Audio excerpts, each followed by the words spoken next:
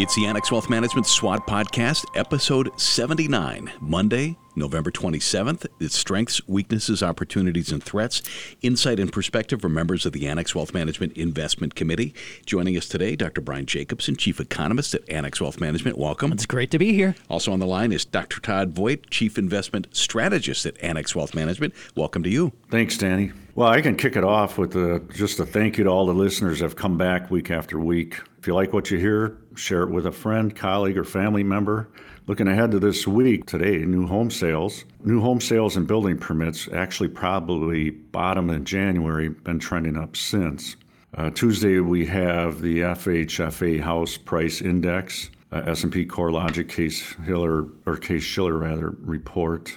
Conference Board Consumer Confidence for October is expected to be down. Wednesday, we got GDP revisions. At the end of every month, we have GDP reports of a first look and revisions and final. This is the revision, expected to be about 4.9%. Thursday, we got personal income, spending, jobless claims as usual. And then Friday, a pretty big one is ISM manufacturing for November, expected to be up a point or two from October. I was going to interject. You forgot my favorite, which is the Beige Book, which actually a lot of people don't really pay much attention to that. So that's coming out on Wednesday. We get the Wednesday? Okay. Yeah, the Federal Reserve is going to be releasing the Beige Book, which is that collection of anecdotes from all around the United States, various Federal Reserve districts, all that qualitative information. I think it's becoming increasingly important to read that rather boring and lengthy document, because it is boring and it is lengthy. But it seems like the Fed is relying a lot more on this anecdotal and qualitative information when it comes to setting monetary policy now. Interesting. You want to kick off with some strengths in the Fed? Yeah, I think one of the strengths from the Fed is just the messaging that we have been getting from them. We got the Federal Reserve minutes showing that it was a unanimous decision that the Fed should proceed carefully. And so one of the ways in which I interpret that is that there's a fairly high bar for them to start hiking. They've been on pause since the end of July. We've been calling this the Powell pause, and that's been a rather beneficial thing, I think, to sentiment overall in the markets. It's one of the maybe reasons we've seen yields come down, 10-year Treasury going from above 5% down to, around 4.5% or so. S&P 500 rallied on that news as well, that we've got this Powell pause. And if it's unanimous, I think that's very healthy. Now, obviously, you do have skeptics, and I think they always want to interject a little uncertainty into it because they don't know what they're going to do. But when it comes to looking for strength, I think that's maybe one of the biggest strengths out there right now, is that if the Fed is on pause, that they maybe don't want to do too much more damage. I know another strength that kind of caught my eye just because I love following international politics. Argentina, they elected a libertarian president. That has been a really fascinating thing to follow. He has promised some sort of what he has called a shock therapy for the economy, all sorts of radical changes, including getting rid of their central bank. So basically saying, let's dollarize. And, if you kind of think about it, they have 140, 180% inflation.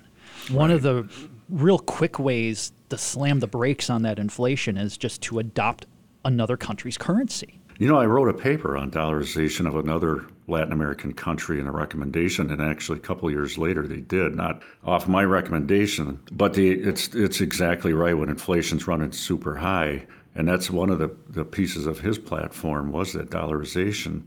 They get their cues from what the Argentine peso dollar rate is in the black market. The other question, we don't need to get into it, is do they have the money to do it? Mm-hmm. If I might pick it up from there, we got a strength in some retail. Dick's Sporting Goods popped after positive comparable sales, hiked guidance. Burlington Stores rose on a strong start to November. It's probably a good segue into weaknesses when we talk about retail sales, but from my observations, retail sales, the consensus is it's going to be, I think the best word is decent, a little under or below average possibly. We've had Best Buy sliding on uneven demand forecasts, Kohl's shares falling, even after profits beat. NVIDIA fell on some disappointing guidance, but revenue growth was strong and stock was up 242%. An interesting thing I might add with NVIDIA, and a lot to talk about there, but not enough time. Expectations, are they too high? And earnings estimates after earnings, quarter after quarter, they're being raised.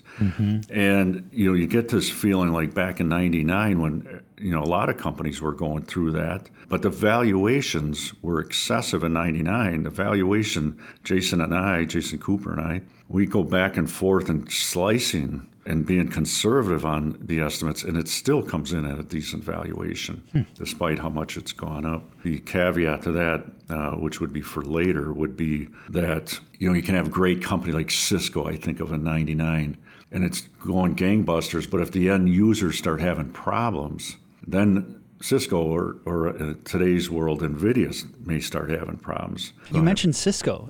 They were actually in the news a couple of weeks ago as well when they released earnings. And, NVIDIA took, I think, a lot of the attention of investors, but Cisco was one of the earlier ones, and they had actually done pretty poorly in terms of, I think, one big customer, their inventory management. So I think what you just said there is an incredibly important point as far as the end user demand for it, right? So you saw this issue with Cisco with their report, some big end user, they're going through some inventory management thing, and so that's affected Cisco. Maybe, what's kind of your take with NVIDIA as far as end user demand there, especially with the sanctions, the U.S. sanctions against China? I think they just NVIDIA said they might have to delay something with one of their new chips. Correct. But there's a lot of momentum there. It's just, I think the concern for investors is when do they disappoint? And you get this sense that the share price is peakish. I think it's just a lull. Our equity strategies are more buy and hold. So, holding a company for 8 years, it's, what is a quarter? What is a lull? The share price is going to follow that path of earnings growth anyway. And yes, sometimes it's negative, sometimes positive. So it helps to, a lot of the news is just that. It's just noise, more or less. We could talk about that all day. But let me just finish out this. Existing home sales fell in October, a little bit of a negative surprise on top of a negative trend. But, it has implications for rental charges going up, rents going up. It's probably, in my opinion, it's got to be bottoming in here somewhere because mortgage rates are coming down off their peaks. And, I got to tell you, I go back, and this just sounds kind of nerdy. I used to dump research reports I was going to throw away anyway in professors' mailboxes, and they thought it was the greatest thing. And I'm like, take take all that stuff with a grain of salt. You go back to the end of 22, and you're looking at just deteriorating existing home sales and home sales in general. Yet you got a D.H. Horton and a home builders rallying quite a bit. So many of those news headlines were actually not very insightful as where the share prices were going on the companies in those particular industries. So, I've been talking to a lot of home builders lately and also realtors just to get a feel for what's going on with different markets. And really, with real estate, it's all about location, location, location, right? I mean, those are the three primary things. So it really depends on where you are. But with so many people locked into their mortgages, you have this almost dearth of inventory with existing home sales. And so new home sales, they're benefiting from it in the sense that you can't find an existing home because people don't want to give up their 3% mortgage. And actually, I think the numbers are most recently from FHFA that something like around 20% of homeowners have mortgage rates that are like below 4%. And then you look at the number of people who have it that it's above 6%, and it's de minimis. It's super small, but It is growing because people do still need to move. They have job changes, lifestyle changes, things like that. And so they do eventually move. So it's almost like this slow bleed as far as people getting inventory back onto the market in the existing home area. But home builders have benefited provided they can find the lots, the developable land. And I think that's one of the big issues. You have zoning restrictions. So the ability to build, say, in Texas versus California, huge difference in terms of their attitude and laws as it relates to development. One last one I'd mention, dollar weakness, and you'd say dollar weakness. Dollar's been really strong. Dollar's actually been weak relative to Bitcoin and gold. And I say that because, as you know, Brian, and Brian and I don't know if Danny, if you know this, but we were classmates in grad school. Brian used to get picked on in the playground, and I had to always, help him out. Yeah, Todd would come run into my rescue. It was awesome. He'd be the guy. That's right. But he would steal my lunch money then. That's a fair exchange. It's a fair exchange, yeah. So what I was going to say about the dollar relative to Bitcoin, the Bitcoin's up 125%. That was another article at the end of 22 that said something to the effect that crypto had a bad year in 22, expect more and worse in 23. And it just didn't happen. But the point of that is the commodity, gold and Bitcoins, and that gold is always listed with the commodities. And the currencies were listed next to commodities whenever now it's not that case anymore. Anybody looks in the newspaper for that, but for many, many, many years, you always had the currencies with the commodities. And it was because of that gold connection. And I, if Bitcoin was, if you still had people looking at Wall Street Journal and the commodity prices and currencies and that, you'd probably have Bitcoin in there as well. But there's weakness there, and the dollar's turned a little weaker since then. I just want to throw in this last weakness just to keep going here quick. Treasury's downgraded AAA to AA plus back in 2011 by S&P, recently downgraded by Fitch. I ask the question, you ever think that the risk-free rate isn't so risk-free, which might explain why credit spreads have not widened more than they should? In fact, they're not widened at all. Really, they're probably average, I think, is about 500 basis points, sitting at 400. In bad times, you're looking at as wide as 900. So there might be something to that. Why don't we move on to opportunities? I would say that some of the biggest opportunities is that everybody seems to have bought into the narrative that we're going to be having a soft landing, which implies that we're going to have slower economic growth.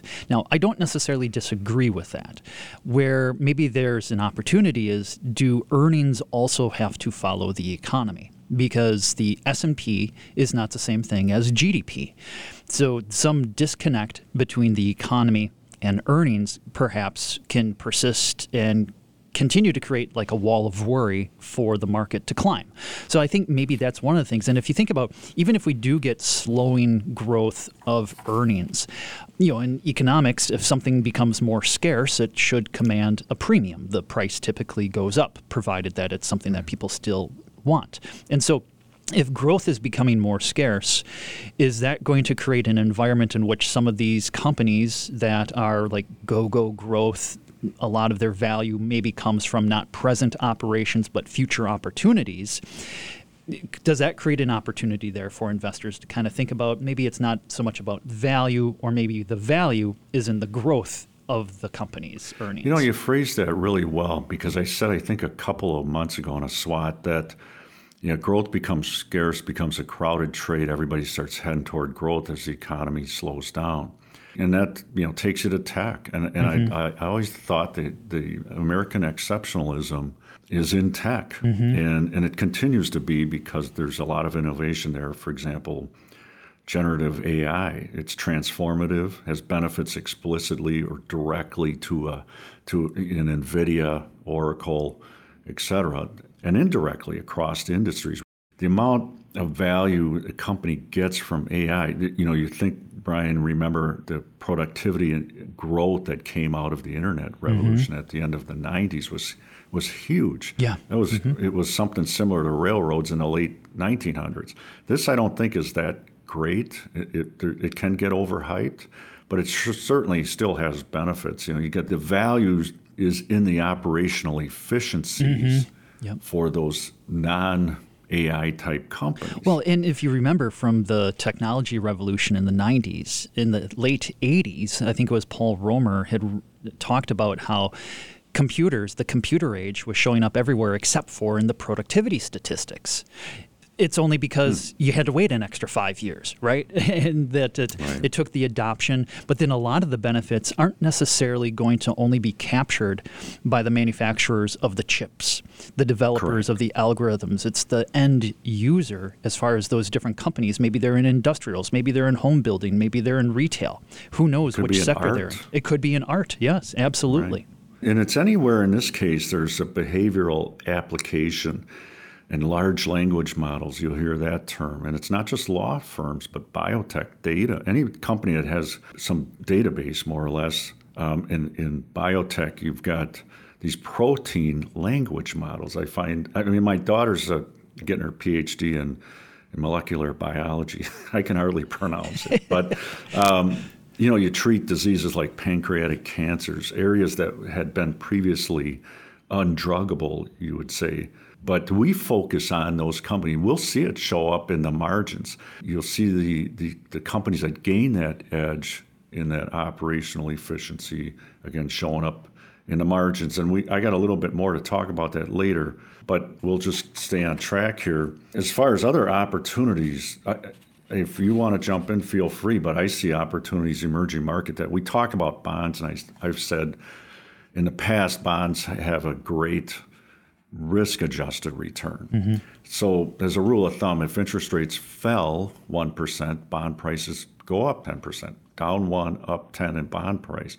It may not be that pronounced. If you felt bond yields fall 0.5%, then it would imply that bond prices go up 5%.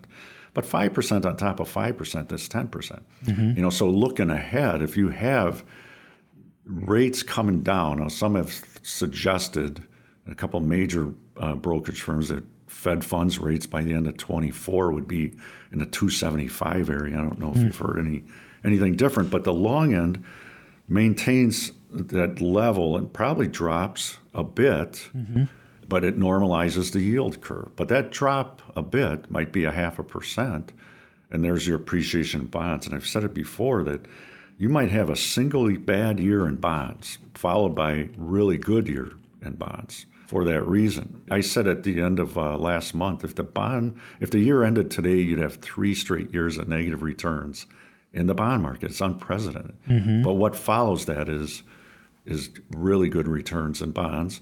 Now, I would say, just because I don't want to sound like a broken record, I'd say look at emerging market bonds, and I'd suggest that it's not just emerging market bond fund. You'd want to look for unhedged emerging market bond fund. And I say fund because, like high yield, you'd want to buy them in a fund structure, not individual. You're not going to go buy that Argentinian government bond. You're going to buy a emerging market bond fund.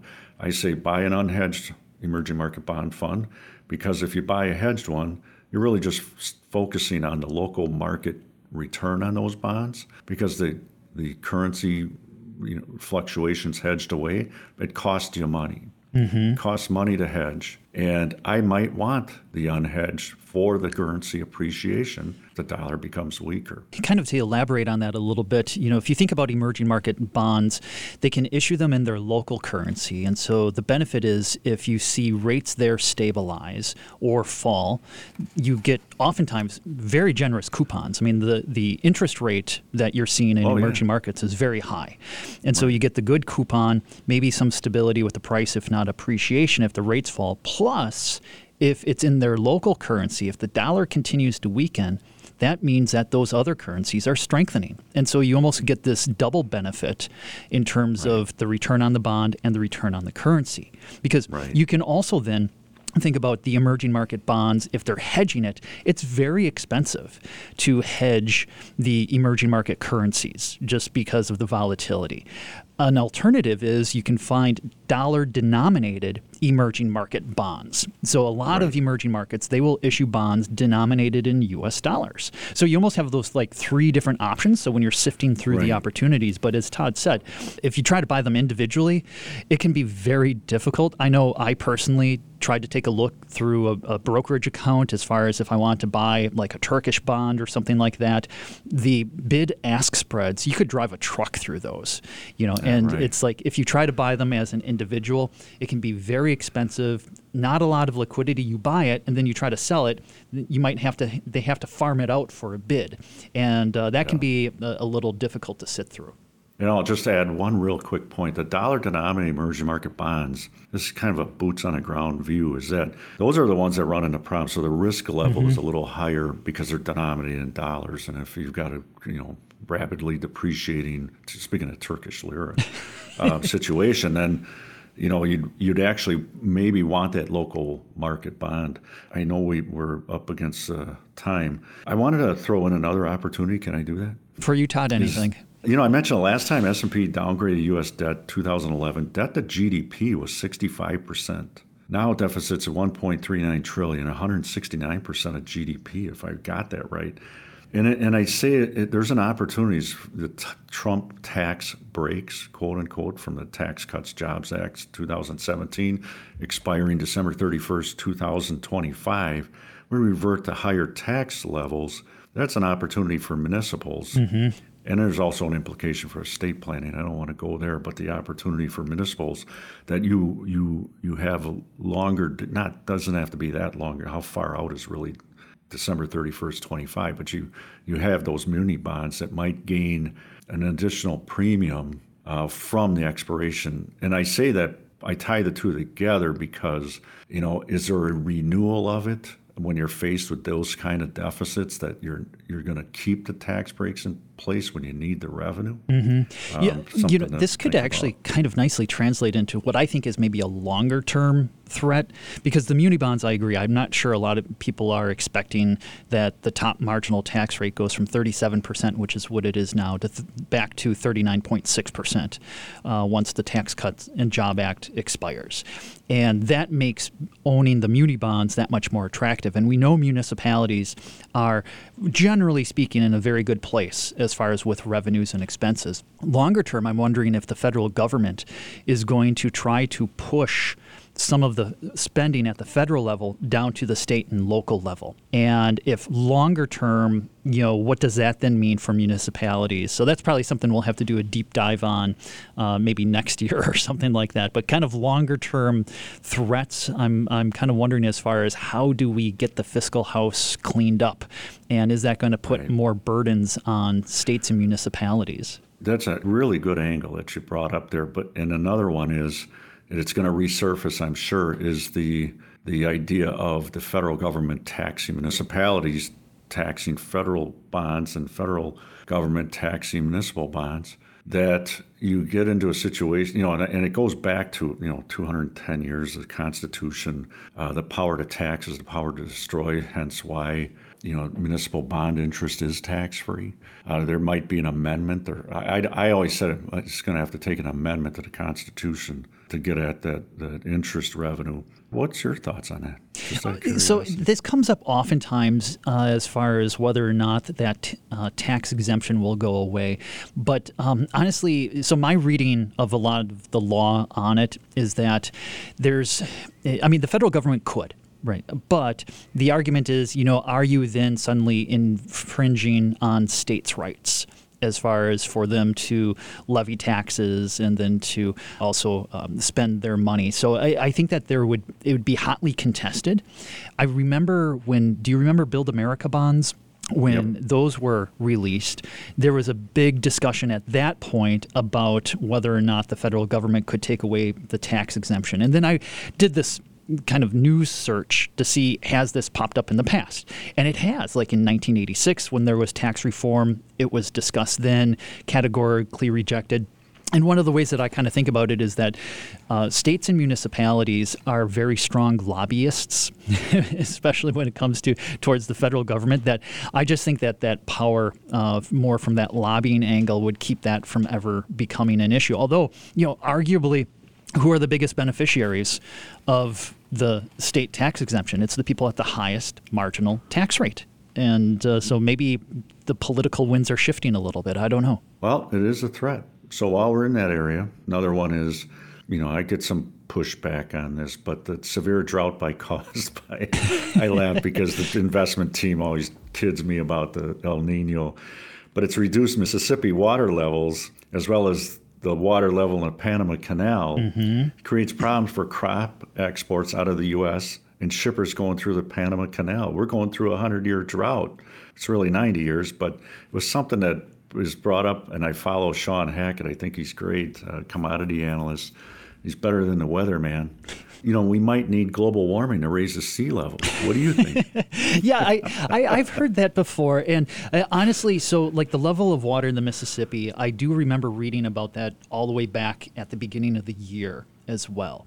And it hasn't really seemed to interrupt shipping enough because there are alternatives. As far as maybe you just have to wait a little while, or it gets rerouted through, trucks or through trains, or it's a different route. Right. The Panama Canal, right prior to the Panama Canal, we did have shipping from one coast to the other, but you just had to take a much longer route. Right. And so, but the idea of that, I do kind of like the cheeky nature of the idea that, hey, maybe global warming can save us from this, because if you have higher sea levels. About that anyway. Well, yeah, I know you were joking about it, but that's a very important point. Is there will be winners and there will be losers, and I've done a lot of research on this as far as the economic sensitivity to sea level rises and temperature changes. And so as a whole, there might be like a cost, but just like with anything, there are winners and there are losers. I mean, it's one of the reasons why I stay in Wisconsin. It's not just because of my family, but I figure if there's, with global warming, if the weather gets warmer here, we'll probably be a beneficiary right next to one of the world's largest bodies of fresh water. It's not a bad place to be. I'll throw another one in there as, I'm kind of switching topics here, and feel free. I know you probably got a couple more threats, but wanted to mention the economic data as it shifts, comes in. Maybe we're looking at retail sales, and we're talking about that before, heading into holiday season and so forth, and unemployment going to 3.9, going over to 4, how much higher. That the average lag time from rate increases that I've had figured probably about a year ago, the average time would have it impact the economy the most in September of 23. And I emphasize the word average. Sometimes it's shorter, sometimes longer. So it's taken longer, but average is just that. And I always jokingly say, whenever you hear average, usually the number is going to come out anything but average. But for investors, you can use options if you have size and approval, or we can, to monitor and pick up protection cheap. But the problem is you can't keep rolling it because it does cost money. But there's ways to handle if that data is coming in weak and we have this sort of double dip down in earnings. I think that the earnings picture looks actually halfway decent, along with downward revisions in earnings going out next year. I understand that, but it still is on a growth. I think we're coming out of a trough in earnings and we'll have growth. It just might not be as high as the consensus believes. Yeah, it could just be some of those deviations around the trend, right, which is maybe causing a little bit of angst. I know myself, I kind of feel that right now when I look at some of my quantitative signals and think about also then the narrative from the Fed. So you have to mix the quantitative with the qualitative. And I get the impression that the market is pricing in that the Federal Reserve is going to try to hold rates where they are, but start cutting maybe March or June. So Fed funds futures contracts indicate probably June for the first cut. And some people are calling for a rather aggressive rate cut path. Okay, but what if the Fed, because they're slow to react, they actually hold rates longer? So instead of June, if maybe it's September or December of next year, right? So the idea of higher for longer, these are nebulous terms. We've heard them all before, just like when the Fed said inflation was transitory. One of the problems is Chair Powell then tried to define transitory as 6 months, and that was foolish. But in terms of higher for longer, so how long might they hold rates where they are? And then if they hold it too long, will the path lower, the cuts be just as aggressive as the path higher? So I think that would be almost contrary to what the market is expecting, where it's rather short pause and a gradual decline of rates. What if it's a longer pause with a more aggressive path for rate cuts? Great point. What is our headline strength this week? The biggest one is good news is good news. Companies have been rewarded for reporting good guidance. Headline weakness? I'd say weak guidance for the holidays. Headline opportunity. I think genuine growth is scarce and commands a premium. And our headline threat. Well, as Brian said, longer pause, faster cuts. Annex Wealth Management SWOT Podcast. It's episode 79. Dr. Brian Jacobson, Chief Economist, Annex Wealth Management. Thank you. Thank you. Dr. Todd Voigt, Chief Investment Strategist at Annex Wealth Management. Thank you. Thank you. Annex Wealth Management, LLC is a registered investment advisor. For more information about our firm, please visit annexwealth.com. The information in this podcast is for educational and entertainment purposes only and is subject to change without notice. The opinions expressed are those of the participants and don't necessarily reflect on those of Annex Wealth Management, LLC. Information presented should not be construed as tax, legal, or investment advice, or a recommendation or a solicitation for the sale of any product or strategy. Listeners are encouraged to seek advice from qualified professionals to determine whether any information presented may be suitable for their specific situation. Investments involve risk. Neither Annex Wealth Management, LLC, nor its podcast participants shall be liable for losses resulting from decisions based on information or viewpoints presented on this podcast.